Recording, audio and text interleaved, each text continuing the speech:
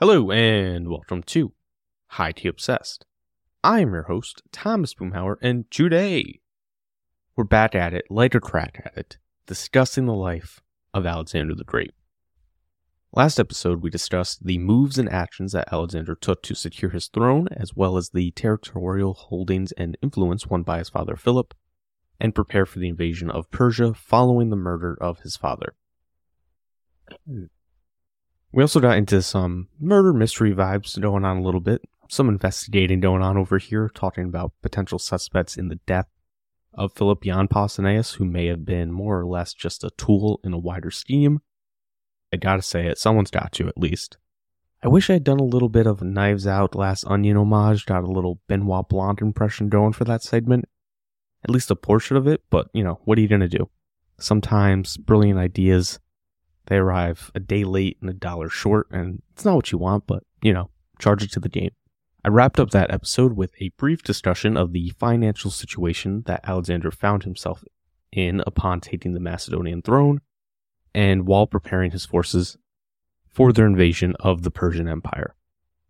A brief recap of that is that our guy, he was out here, he was a little bit cash-strapped due to his father's lavish lifestyle, as well as his father's preparation for the invasion of Persia, but he was pretty asset-rich. And today, we will be continuing that discussion with a focus on the fabulous, mind-breaking, insane amounts of wealth, not only in pure gold and coinage, but in valuables that Alexander the Great would accrue throughout his conquests. But before we get into the dollars and cents of this episode, remember to follow the show on Instagram at High Tea Obsessed Podcast, which is the best place to stay up to date with the happenings of this illustrious and beautiful show. There's also a Twitter account linked in the show notes. However, I'm not great at keeping up with that, besides the occasional retweet, stuff like that. So Instagram is really the best place to stay up to date with what's going on. Also, if you have the means, the motive, the opportunity, maybe if it's not out of line, drop a little 5-star rating, 5-star review, wherever you find yourself listening to this little ditty right now. Just if, you feel like being cool, being rock solid, being awesome. Also, if you haven't been locked in, last week, Words and Whiskey released episode 0 of their coverage of the Greenbone saga, featuring yours truly, featuring your boy right here, me. So I will be appearing on probably all of their episodes from now on until I think July, mid-July, as we discuss the amazing Greenbone saga by Fonda Lee. It's an urban fantasy set around a mafia family in a pseudo-Asian nation, and is one of my 3 favorite series ever. It has probably, or maybe at least, let's not get ahead of ourselves here, but maybe my favorite fictional character ever, and is the best series that I've ever read. So, if you're a fan of epic fantasy sagas, you want to listen to me talk about things besides history, be sure to follow and subscribe to Words and Whiskey, and you'll be able to follow along as we discuss that amazing series with me, PJ and Cross from Words and Whiskey, and Ben and Aaron from Howler Pod. So if you've been following the show since its inception, friends, best friends of the program here. Ben, Aaron, first episode I ever did, and PJ and Cross, frequent appearances on non-history episodes. It's been a lot of fun so far. We have episode 0 and episode 1 in the pipe. It's done. And so that's covering the first 9 chapters of the first book, Jade City. So again, be sure to check that series out so that you can follow along there if you are so inclined, and I would appreciate it. Anyway, quick pitch of how they do things over there. Generally, the hosts are just Crossland and PJ, and they read a book or series that Cross loves and wants to discuss with PJ. Now, there are a couple of wrinkles here. Number 1, PJ has never read the series they're discussing, so he only reads the allotted chapters for that week, and then the rest of the series remains a mystery to him. So he's reading along as the series progresses. He's left on brutal cliffhangers. He's guessing, he's speculating, he's enjoying it as a first-time reader in this really novel experience. No pun intended. Same thing formula-wise here, just with more people. Also, Words, that covers the reading aspect, of course. Whiskey. We're going to be drinking a drink or 2, maybe 3, while breaking this down. And there's a featured cocktail each episode, and then the rest of us are just drinking whatever. already been a lot of fun, like I said, and it's just going to get better as we go, so lock in and read that series with us if you haven't already. But that is enough hemming and hawing, jamming and jawing from me. Let's get to what you wise and wonderful listeners are here for, and that is Alexander the Great. Alright, so I know I just made a big point about getting to Alexander the Great real quick. I don't know if I've always done this while recording by myself, but I've been talking with my hands so much this episode, it's crazy. So, just picture me vaguely gesticulating all around. I'm pointing, I'm doing like jazz hands almost. I'm like full on pontificating already. So, we'll see. As I'm sure you're sick of hearing from me by now, Philip II of Macedon turned his kingdom, a resource-rich backwater at the fringes of the Greek world, into a superpower in just 23 years. He inherited a nation poised to be ripped apart and plundered of its resources, with a shattered army, and most likely too poor to afford to equip its army with armor and traditional armaments, and many of his predecessors had only been able to mint coins in bronze.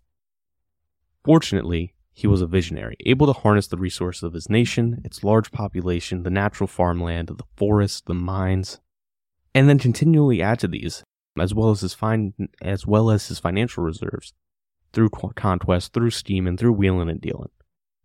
He was known not only for his prodigious talents as a conqueror, but his prodigious talents as a spender as well, spending money nearly as fast, if not faster than he earned it. Which was, kind of par for the course, part of life as constant campaigning drained the resources. And also part of the reason for the constant campaigning. He had a campaign to finance his campaigns. As we touched on last week, all this spending and the war preparations left the treasury not only empty, which is an exaggeration, but in debt when Alexander took the throne. Something that I think is lost in casual coverage of the ancient world. And this isn't something I'm a huge expert on, but to oversimplify things here. The ancient Greeks and the ancient Greek world, relatively poor. Now, super serious, more serious historians of ancient Greece. I'm sorry if that's out of line to say, but hear me out for a minute. By relatively, I mean when we compare them to the wealth of the Egyptians and especially the Achaemenid Persian Empire. So one of the things when you're reading these histories, one of the things that stands out is how contemptuous the Greeks are of Persian wealth. How it's soft, it's coddling them, and they use a lot of sort of, racist tropes to describe the wealth of the Persians. And so it's is that because they thought wealth was, for lack of a better term, sinful? Was it because they thought poverty was a virtue? Was it because they were broke, and the Persians were out here hide the money, all poor people are around? It's possible, So here's something to get to where I'm coming from here. Obviously, when I say poor, I mean monetarily. They had the fucking olives going on. They had olive oil. They had the ships going on. They had shipping trade, all that good stuff. But this wasn't an area known for farmland, right? This wasn't an area great with pasture land for horses. They have a ton of forests in Greece. And so the primary currency, at least in, Athens, the added standard, all that, which most of our sources come from once again. But the Greek unit of most of their history was the drachma, a coin minted in silver, which isn't to say that, kings like Philip and other kings on the fringes of the Greek world or that specific city-states in Greece didn't mint coins in gold. Again, not my field specifically, so I don't know enough to say whether it was super rare for them to do that. But the standard unit was silver. The Persians, meanwhile, under Darius I, introduced the gold daric as their standard coinage. Although, they still had their territorial areas, they weren't minting coins anymore, but they weren't like, hey man, you can't spend that old money. You gotta spend only the daric. So it's not like it was the only currency in the kingdom, but right there, we're, silver in Greece, gold in Persia. Now, our guy Philip II, he minted some coinage named after himself in gold and silver, and that became the first major gold coinage of the Greek world, according to Frank Lee Holt. But still, in general, for most of its history, the overwhelming majority of its history before Alexander the Great, the predominant coinage of the Greek world was the silver drachma.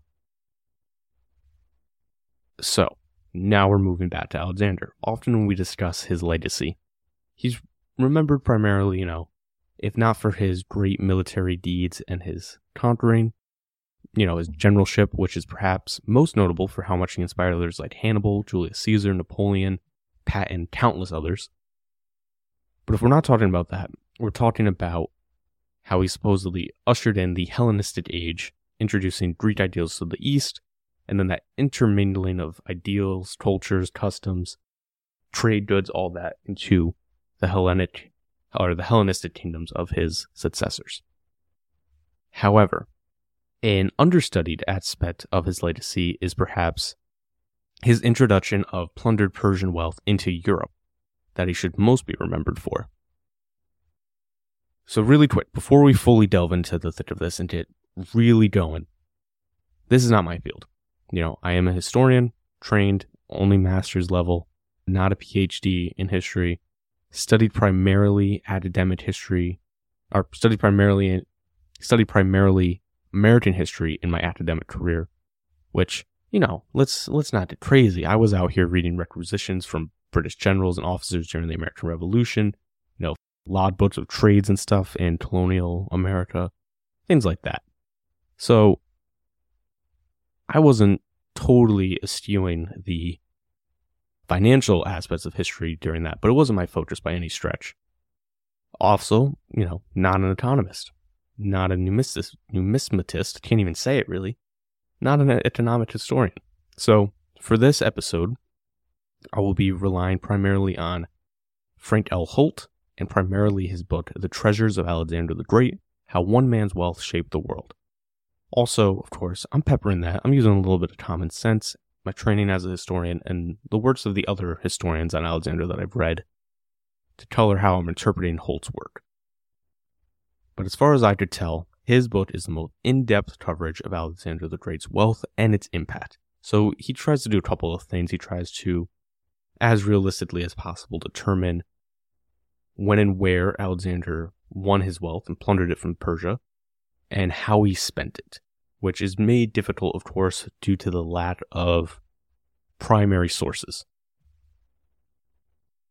So, one of the issues when it comes to discussing Alexander the Great's massive wealth, beyond the fact that it's just cooler and sexier to talk about, his battle prowess, his possible insanity and alcoholism, and the decades of wars following his death, it's just how fucking huge, how unbelievably massive his fortune was. Ancient and modern sources are riddled with words like incalculable, fabulous, enormous, mind-boggling. I, in fact, issued a few of those words at the start of this podcast, right at the top. And Frank L. Holt notes that in 4 months, Alexander would capture about a quarter of the wealth stolen from the Americas by Spain in the over a century, from 1520 to 1660. So in 4 months, during his conquest of the Persian Empire, Alexander captured a quarter of the insane, staggering wealth that Spain plundered from the Americas. He also says, and he notes that this is becoming like a sort of commonplace comparison, but that the only comparable event in history to Alexander's plunder of the Persian Empire is the exploitation of the Americas by Europe following the biggest quote you've seen in your life, discovery, because they didn't discover anything of the Americas. And I think that's just a handy comparison, especially to, we're moderns here, and especially, I think my audience is primarily American, so I think it helps us because we're more familiar with that sort of titanic shift of these riches, not just, gold and silver, but also things like lumber, things like beaver pelts, fruits and vegetables from the Americas, how valuable that stuff became in Europe and how that motivated a lot of exploitive trade with indigenous peoples and conquests of the Americas. So I think that's a nice little way to think about how massive a shift Alexander's conquest and plunder of the Persian Empire and introduction of Persian wealth into Greek and Hellenistic world, how crazy that was. Another handy way to imagine how wealthy Alexander was at the time of his death is this. If every person alive in the world at 323 BCE, which I believe, I should have wrote this down in my notes, but I believe in his book, Frank Del Holt puts it at like almost 130 million people. If each of them was given a drachma of silver, so about 130 million drachma, Alexander would have been 11 times richer than the rest of the world still. That's insane. That's crazy. That's like basically, imagine if you gave, I mean, this is different because we can't compare the currency, and also you can't, like, there's way more people now. If you gave everybody on Earth $1, and then, so, that's, what, 8 billion people? And then you were 11 times richer, which doesn't even, like, we got people richer than that, which is insane. Anyway, that's a little off the jet digression out here. Don't do math on me on that. That was not planned. Sorry. Basically, what I'm getting at with all that, though, I think if we say unfathomable wealth, I think it's a fair and fine assessment, Like, I can't wrap my head around. I can't wrap my head around just how wealthy this dude was. And I think that now it's time to stop trying to and lead us into how he won this wealth. So in the early days of his reign, Alexander didn't really change things from how his father did it. He didn't start minting coinage in his own vintage until after his victory over Darius III and the Persians at the Battle of Issus. In these early years, Alexander was pretty busy, first reconstituting the gains of his father and then invading the Persian Empire in the region of Asia Minor. He won his first sort of major battle against the Persians at the Granitas River, and then set about conquering the cities in that region or satrapy. For the most part, and we'll touch on both of these things in far greater detail in episodes about Alexander's administration of his conquered lands and in general, and then in episodes about Alexander's military skills. But for the most part, Alexander kept the Persian civil institutions more or less intact. He would replace Persian, let's say in a city that he conquered, there was a ruling class that favored the Persians. He'd replace those with more friendly to him. If the city went over to him without fighting, he would reward them. If a city fought against him, he would savagely destroy it. And he also, after conquering the region, defeating the satrap at the Battle of Granitas, appointed a Macedonian, but kept the position of satrap in place. And so basically what he did, he conquered it. He was like, for the most part, local leaders, they can chill, they can keep their positions. However, we got a loyal Macedonian as the big guy in charge around here. And as long as the tribute keeps coming to him and then to me, everything's going to be cool. Again, we'll get more into the nitty-gritty of how Alexander administered his empire in a later episode. We got questions. Did he care or influence how money was spent? Did he have wider civic goals motivating his conquest? Did he have ambitions for his empire beyond just conquering it? All important questions, all things we're going to strive to answer as this progresses. One of the issues when reconstructing this, trying to answer these questions, is the lack of surviving primary sources. We know that at times there were extensive records for a lot of these things, like requisition orders, supplies, minting of coins, but we don't have any access to it. Really, some of them appear throughout the sources, but often not in real detail or unreliably. Anyway, following the Battle of the Granitas River, we know that Alexander commissioned an artist to create bronze statues of the Macedonians who had fallen in the battle, and he also canceled taxes on the relatives of those who perished. That's like immediate relatives, like, fathers, mothers, daughters, sons, things like that. It wasn't like, hey, my third cousin died in this battle, I'm pretty bummed, can I not pay taxes? Dude was paying taxes, sorry.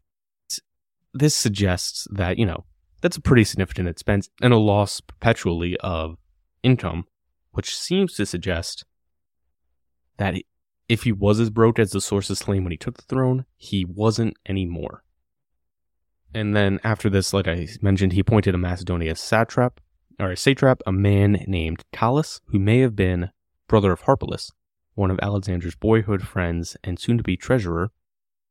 And we're going to be talking a little bit more about him later and even more about him next episode.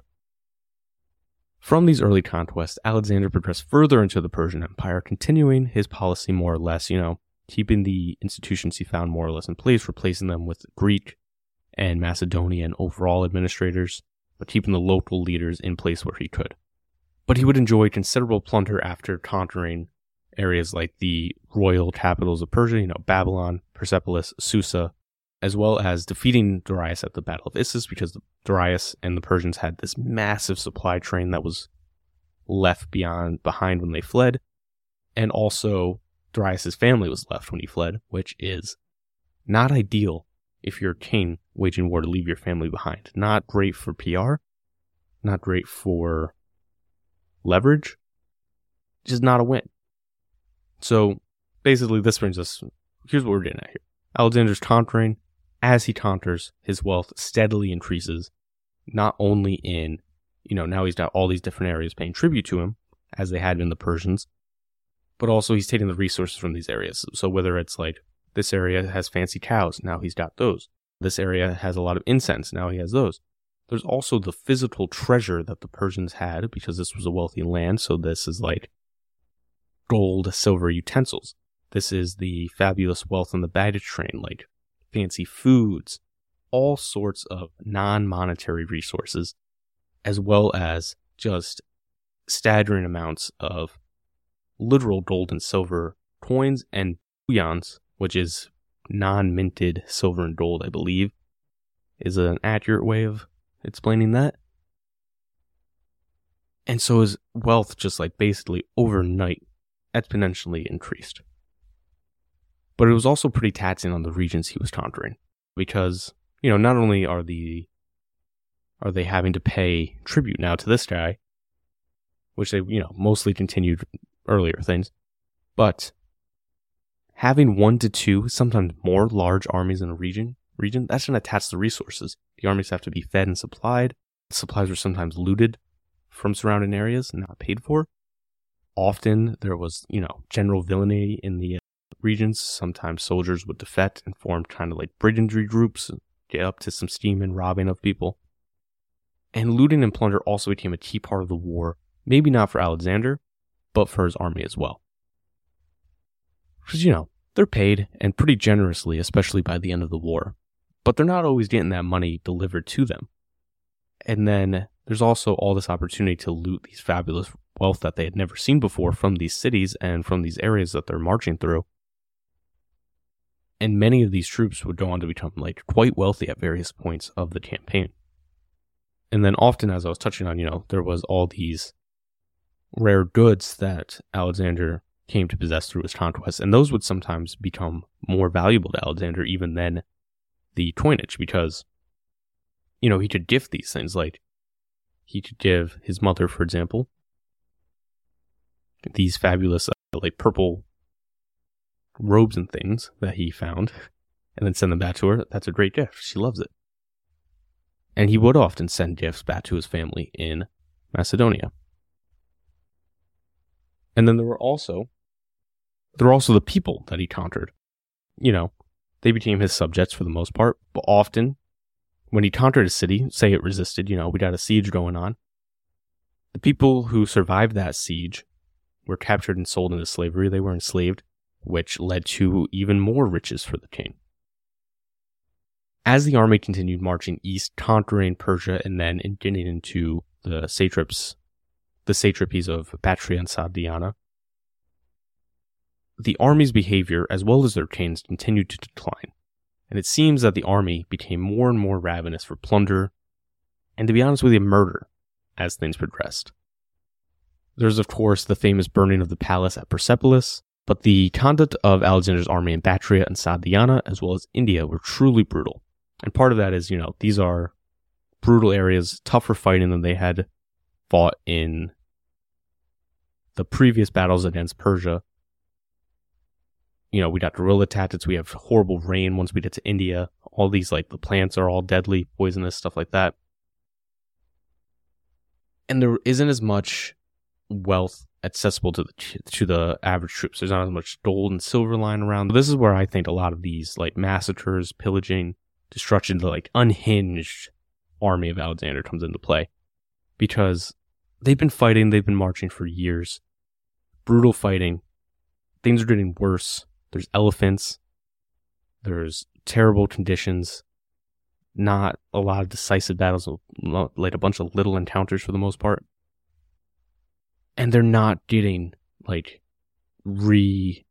not getting all this plunder constantly to be like, it's worth it because we're getting all this rich. They've already been rich. They've been richer than they've ever thought they would be for years at this point. And I think that also before he crosses into India, there's this famous story of Alexander having his men burn their looted plunder from Persia. So we're going to have way better plunder here. And they did a ton of plunder in India. But I wonder if that contributes to the mutiny in India, where they refuse to march any further. They've already been wealthy. They've already had to burn one, fortune. They've won another. Why fight for more? They're not getting any richer, really. They're horrible conditions. So I think not only did that contribute to the brutality, they did also participate to the mutiny. I know I've been sort of rambling, so I am going to wrap up this rambling middle of the episode and get into the coins that Alexander minted and their legacy in a couple of minutes, but before I do, let's talk about how he spent all this wealth that he accrued. So obviously, he had to mint coins, and he mints a ton, but all of our sources point to a generous king. Numerous stories of him financing the construction of temples in conquered areas, of him donating generously to local gods and temples that he encounters, of him giving gifts to those who would ally to themselves to him willingly, surrender to him willingly.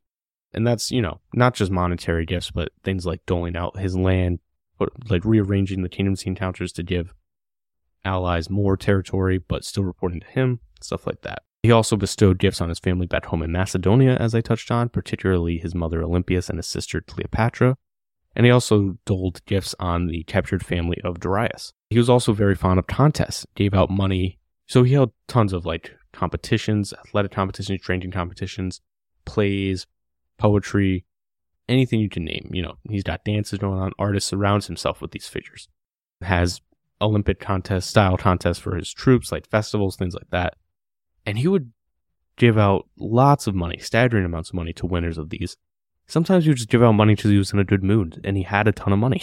Another favorite thing of him to do was finance the building of previous great artifacts. We have the stories of him restoring the tomb of Cyrus the Great, for example.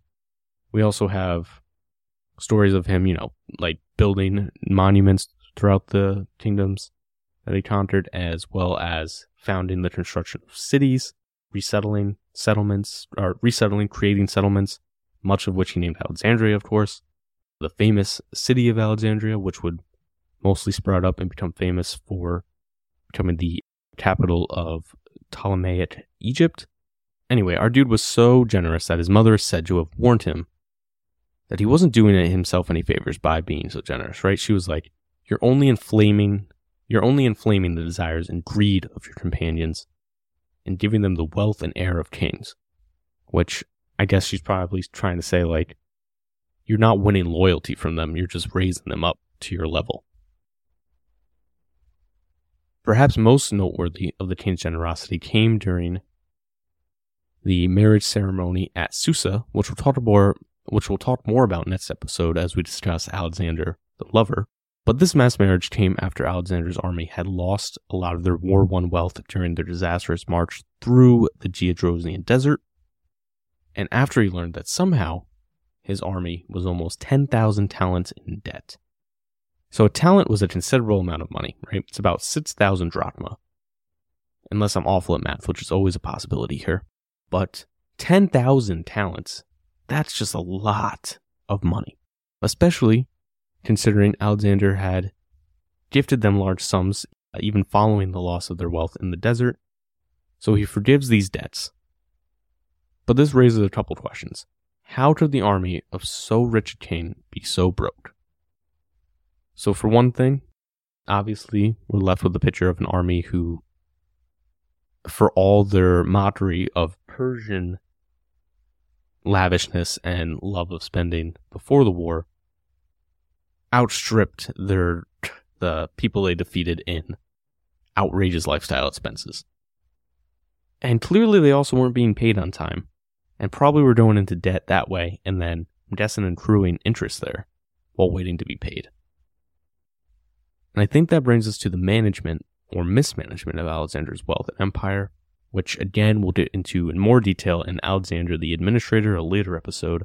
But this is a good time to talk about his treasurer and boyhood friend Harpalus, who I'm guessing a lot of these satraps and Harpalus that were left behind in Persia as Alexander continued marching east and into India probably thought our dude was going to die.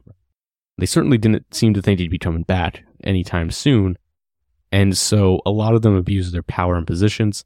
Some were just, basically living party lifestyles as kings, like our guy Harpalus. Some of them were just cruel and stripping the regions they controlled of any wealth in the name of Alexander. It was a mixed bag, but none of them were really great. And perhaps worst among them was Harpalus, who would acquaint himself with many ladies and spend great sums of Alexander's wealth. He lived a lavish lifestyle, lived as a king, surrounding himself with prostitutes, actors, singers, and athletes, like a royal court, basically, in the capital of Babylon. He also built a great temple to one lover of his, perhaps naming another queen and building a statue to her beauty. He very clearly never expected Alexander to return. However, he did make plans in case he did, which I guess maybe indicates he did expect him to return, and made plans to flee to Athens, which he did follow through with those plans once Alexander did return and started putting a bunch of the satraps who had been abusing their power to death. So Alexander returns from India, finds his empire just rotting from within, and starts trying to right the wrongs of his satraps and treasurers. And so his other treasurers, not as ostentatious as Harpalus, not living like kings necessarily, not treating prostitutes as queens, no shame to the prostitutes, no shade to them at all, but they were not great at their roles still. A few of them certainly maximized profits. Like I said, they were very cruel to those under their control and very taxing, like ratcheting up old ancient taxes for emergencies to kind of strip wealth from the locals. And all of this paints a picture of Alexander not being great at managing those responsible for overseeing the non-military aspects of his kingdom, which is interesting because we have all these stories of like his communication chains not being interrupted, even as he marches, just taking more time for them to reach him. So it's like, what were they writing to you, my dude? But yeah, I think that brings us to coinage. As I mentioned earlier in this episode, Alexander didn't mint coinage in his own image until after his victory at the Battle of Issus. But once he did, he coined a lot of it. More than we'll ever be able to know, really, because, like I've touched on, those ancient sources, those primary ancient sources, gone.